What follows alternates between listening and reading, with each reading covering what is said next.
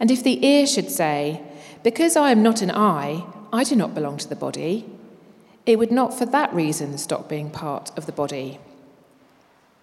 If the whole body were an eye, where would the sense of hearing be? If the whole body were an ear, where would the sense of smell be? But in fact, God has placed the parts in the body, every one of them, just as he wanted them to be.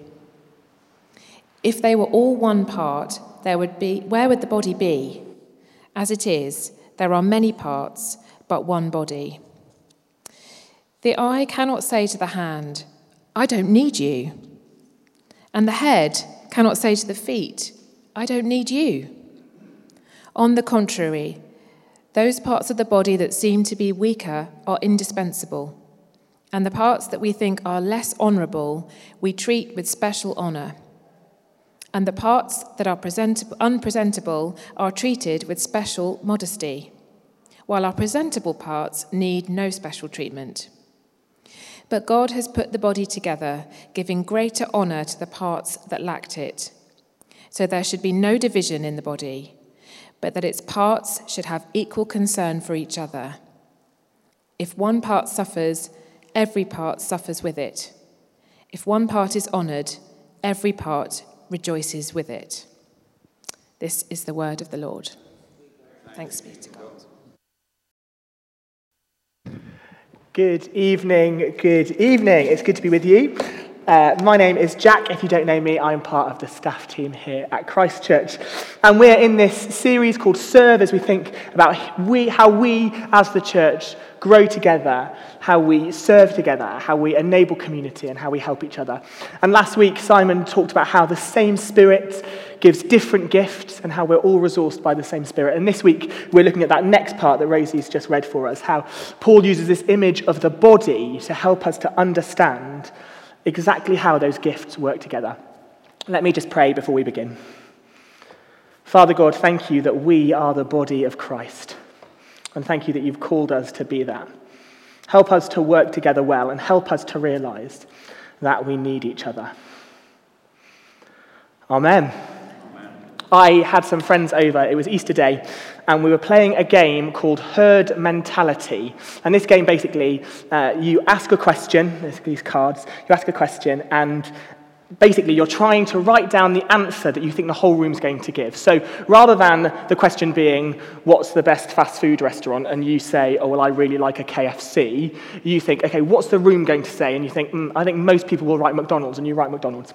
Anyway, the question comes up, what part of the body could you live without? What part of the body could you live without? And so we're all kind of writing down our answers. You can probably think in your head what you imagine we've all written down. And so we're all writing down, and we look, and Sophie Draycott, who is one of our lovely interns at the back there on AV, she's first in the circle, and she picks up her piece of paper, and blazingly confident says, the brain. Now, at which point I'm thinking either she thinks she can do without the brain, or even more insultingly, she thinks all of us could do without our brains. Luckily, she just misheard the question. The part of the body she was doing without was her ears, and she thought it was, which part of the body could you not live without? So the brain was slightly more appropriate. It's interesting, really, that we seem to think we can rank our body parts. Somehow, our own body can rank itself. It's just odd when you think about it in that way. But our bodies need to work together well to work at all. I think that's what Paul is saying here. We need to work together. And I think a big thing that Paul is saying is that God has a purpose for you. God has a purpose for you. It says at the beginning of the passage, just as a body, though one, has many parts, but all its many parts form one body, so it is with Christ. For we were all baptized by one Spirit so as to form one body, whether Jews or Gentiles, slave or free, and we were all given the one Spirit to drink. Even so, the body is not made up of one part, but of many. And then later on, just to really reiterate the point, verse 27, now you are the body of Christ, and each one of you is a part of it. Each one of you has a purpose given by God, like a body part that has a purpose. It says later on about senses of smell and senses of hearing. You have a purpose that God has given to you. Now, there's a bit of an in-joke in my family about my dear old dad. I hope he doesn't watch this, bless him. And the joke is that somehow on every single family holiday we manage to go on, he injures himself, usually very early on, usually enough to put a dampener on the whole holiday. One time he made it to the very end and then fell out of an airport transfer bus. Like, it is actually ridiculous. You think I mean, when I say every, you think I mean most. I mean every single one. He's fallen into a pit of tar in a building site. We were walking along, we're like, where's Dad? Oh, there he is. Let's go to hospital. He's fallen out of multiple airport transfer buses. The best one, bless him, he's partially sighted, he's blind in one eye, and we're very close to the hotel, and we think, goodness me, we've made it. We're going to get to the hotel, day one complete. And Mum very innocently goes, oh, Bob, watch out, there's a curb there. And he goes, oh, yeah, I've seen it. Bam, straight into the floor. And again, the panic begins, and we're like, what are we going to do? Another holiday ruined. And this was a bit of a funny joke, and I thought I understood why the body was important and how, gosh, if something goes wrong, it's awful, until it started happening to me. And then it became so much less funny, because on every single bit of holiday and annual leave over the past year, I've managed to injure myself. This time last year, it was the first big chunk of annual leave after COVID. I was like, yes, come on, I'm going to go home, I'm going to see all my mates. And me and my girlfriend and my brother and his girlfriend go to the New Forest Aqua Park. Definitely recommend. But the lovely grippy socks they make you buy for $2.99, I can still remember it, gripped my foot to the inflatable as my whole body twisted and my knee went the wrong way and I do a really little tear of a ligament in my knee. To be honest, it's the closest to a sporting injury I've ever got. Thanks. No need to laugh. It's the closest to a sporting injury I've ever got, hilariously falling off an inflatable into some water. But it was agony, and I suddenly realised, goodness me, this part of the body I've never noticed before means quite a lot. But it doesn't stop there. A few months ago, I'm in Croatia with my girlfriend's family, and again, day one, somehow, I managed to slip down a flight of stairs, smack my back into the floor, not only really injuring myself, but completely embarrassing myself as I fall if I land in just my swims and soaking wet in front of my girlfriend's whole family, just like, excellent, Jack, well done. Again, like the holiday, in loads of pain, brave face, it's all right.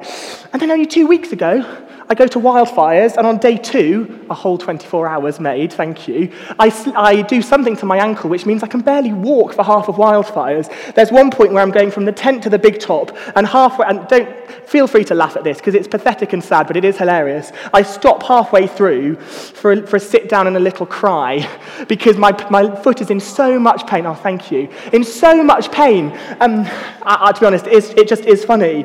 But our bodies need to work together to work at all. And our body parts have purposes. One of the things I realised when I was at Wildfires is I was walking into the big top like this, in the mud, because it was so muddy. Thanks. This foot, which is the injured foot, slips a little bit, and this ankle manages to save me from falling, because this ankle is fine and can do like shock absorption. I think, gosh, I have a sudden realisation, if this ankle slips, this foot will be able to do nothing. And I'm walking, saying aloud, I bet everyone thought I was mental, Jesus, I have no resilience. Jesus, I have no resilience. And suddenly I realised that this part of my body I'd never noticed before was doing something automatically that I'd never ever noticed before. And actually, we don't know the purpose of a lot of our body, and I don't think we know half of the stuff that goes on in our church. We don't know how our body of Christ operates. That's why part of the reason we have these cards around the room, to help us realise all the things that are happening in our body, because actually we just don't notice them. And our body parts have purposes. Every part of our body has a purpose. Now, when I was rehearsing this talk, I was using my laptop, and I would walk from my office to the hub room to kind of wander around and natter, because that's how I do it. And I'd close my laptop, which I had my notes on, and I'd whack my Bible on it, my notebook, and a glass, and I'd use my laptop as a tray. And I would walk to the hub room, and I'd put it down. And I suddenly realised, goodness me, my laptop kind of has a purpose. It's meant for playing games and sending emails and video calling my mum, hi mum, and, all of these different things. Now, when the lovely makers of my laptop were making it, I don't think they thought, yes, a brilliant tray. Now, at the time, it was a lovely tray. It worked well. It did something. But actually, that's not what it was made for. That didn't unlock its true potential. And I think lots of us will serve in our church, in our workplace, in our communities, because there is a gap that needs filling. Because something needs to be done. I needed a tray in that moment, and my laptop was there. Lucky me. But actually, even though I think it is completely and utterly right and good and honourable to serve where there is a gap, and it's necessary, it really is, I think there is a purpose inside each of you. I think God has given each of you a purpose. There is a passion, there is an excitement, there is something that sets fire to your heart. There's something that maybe even irritates you. I remember at Big Church Festival, I was with the lovely Ellen, who's at the back. And Ellen's big passion is AV. Oh my gosh, I've never known anybody be so passionate about AV. She loves it. She lives and breathes it. She's on live streaming tonight. She's moved a screen. And she was at Big Church Festival, stood next to me, and she could hardly worship because the person next to her, the person at the back who was doing AV, she'd been on that desk all week at Wildfires, was just not doing it right. And the words weren't coming up right. I said to Dave T in the week about this, and he said, oh, was that in the worship tone? Oh, I remember that. Because it was just not quite right. And she was getting angry. And actually, your purpose might be highlighted by the things that anger you, or the things that irritate you, or the things that keep you up at night because you're desperate to talk about them. And the reason that you have this purpose, and the reason you have this excitement, is because it comes from God. In the same way that I'm only speaking because my head is deciding to and my brain is deciding to, or I can only wave my hands or kick my feet. I better be careful, I don't want to slip on the stage. Actually, the only way I can do that is because my brain decides to. And actually, in Colossians 1, verse 17, Paul says that Christ is the head of the body. And so it is Jesus who gives us this purpose. It is Jesus who gives us these things, these passions, these excitements. So God has a purpose for you, but God also has a place for you. It says in verse 18, but in fact, God has placed the parts in the body, every one of them, just as he wanted them to be. Just as he wanted them to be. God has a place for you. Now, my girlfriend is a paediatric nurse, and so we'll often be talking about medical procedures that I have no understanding of. You can completely understand, I say, what have you done today? She says, resuscitated a child. She goes, what have you done today? I said, draw a picture for the vicar. It doesn't quite work, equally yoked. And we were talking about a medical procedure, and I guessed that it happened here. And I said, oh, like here maybe, like where the heart would be if it was in the wrong place. Now, she highlighted that where the heart would be if it was in the wrong place was actually like here and here and here and here and here and here, and didn't quite work as a sentence. But I think our bodies are put together in a really, really specific way. I don't think the position of our digestive system or our lungs or our brains was an accident. It's a bit like in year 11, you have those big models and you pull all the plastic organs out and you try and put them back in. And it's like IKEA furniture. You're like, I'm left with a gallbladder. Where does that go? Actually, there's a specific place where every single thing in our body goes. And it's the same in the body of Christ. Paul isn't saying, look, you are like a line of dominoes where you all look the same. And if one of you is out of place, it won't quite fall. But actually, you can go in whatever order. He's not saying that. God isn't after uniformity, he's after unity. He's not after everybody looking the same and can be anywhere they want to. He's after different people with different gifts, with different purposes in different places, but those places work together. Our bodies need to work together well to work at all. And where we serve is really, really important. When I first came to university, I served in Pathfinders. It was Dave T did a great job, week 2, straight in Pathfinders, well done him. And that was a place where I served, but it's a place where I grew, and it's a place where I learned, and it's a place where I enjoyed. But also, it was a place where I met some of my best friends. It was a place where I learned so much from young people. It was an amazing, amazing thing. And it was where God had placed me. And actually, God has a place for you, so find that place. And actually, if there's someone already serving there, you might think, oh, somebody's already doing that job. They might be really, really grateful. A bit like when I hurt my ankle, and this ankle was working really hard to compensate. As soon as that ankle felt better, the weight was redistributed, and I could walk really well again. There might just be a ministry here where the weight is just slightly imbalanced. And actually, somebody else stepping in will really help. And actually, it might be that there are completely new places. You have a passion, you have a purpose, you have a fire lit inside of you, and you go, actually, there's nowhere here that's logical. Find that place, create that place. I do a lot of work with social media, I do a lot of work with students, and so wrap them together and what have you got? I do quite a bit from student social media. And one of the things that is really hard about running student social media is taking photos of students that get so cross with me. No, I'm joking. Actually, It's trying to do student ministry and help the lovely Louise, while also trying to simultaneously take photos of the student ministry. And actually, over this year, the lovely Michael Weatherall, hello, has come in and taken photos. Now, I was already doing it. Those photos were being taken. They were already on the Instagram, tickety-boo.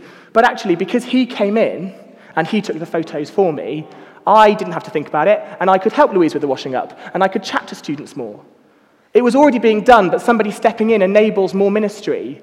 And I'm not saying like, oh, because Michael came in, I could finally be the lung I was always meant to be. Like, I love photography, and I love taking photos, and it was being done, but actually, it enables ministry. It enables kingdom work.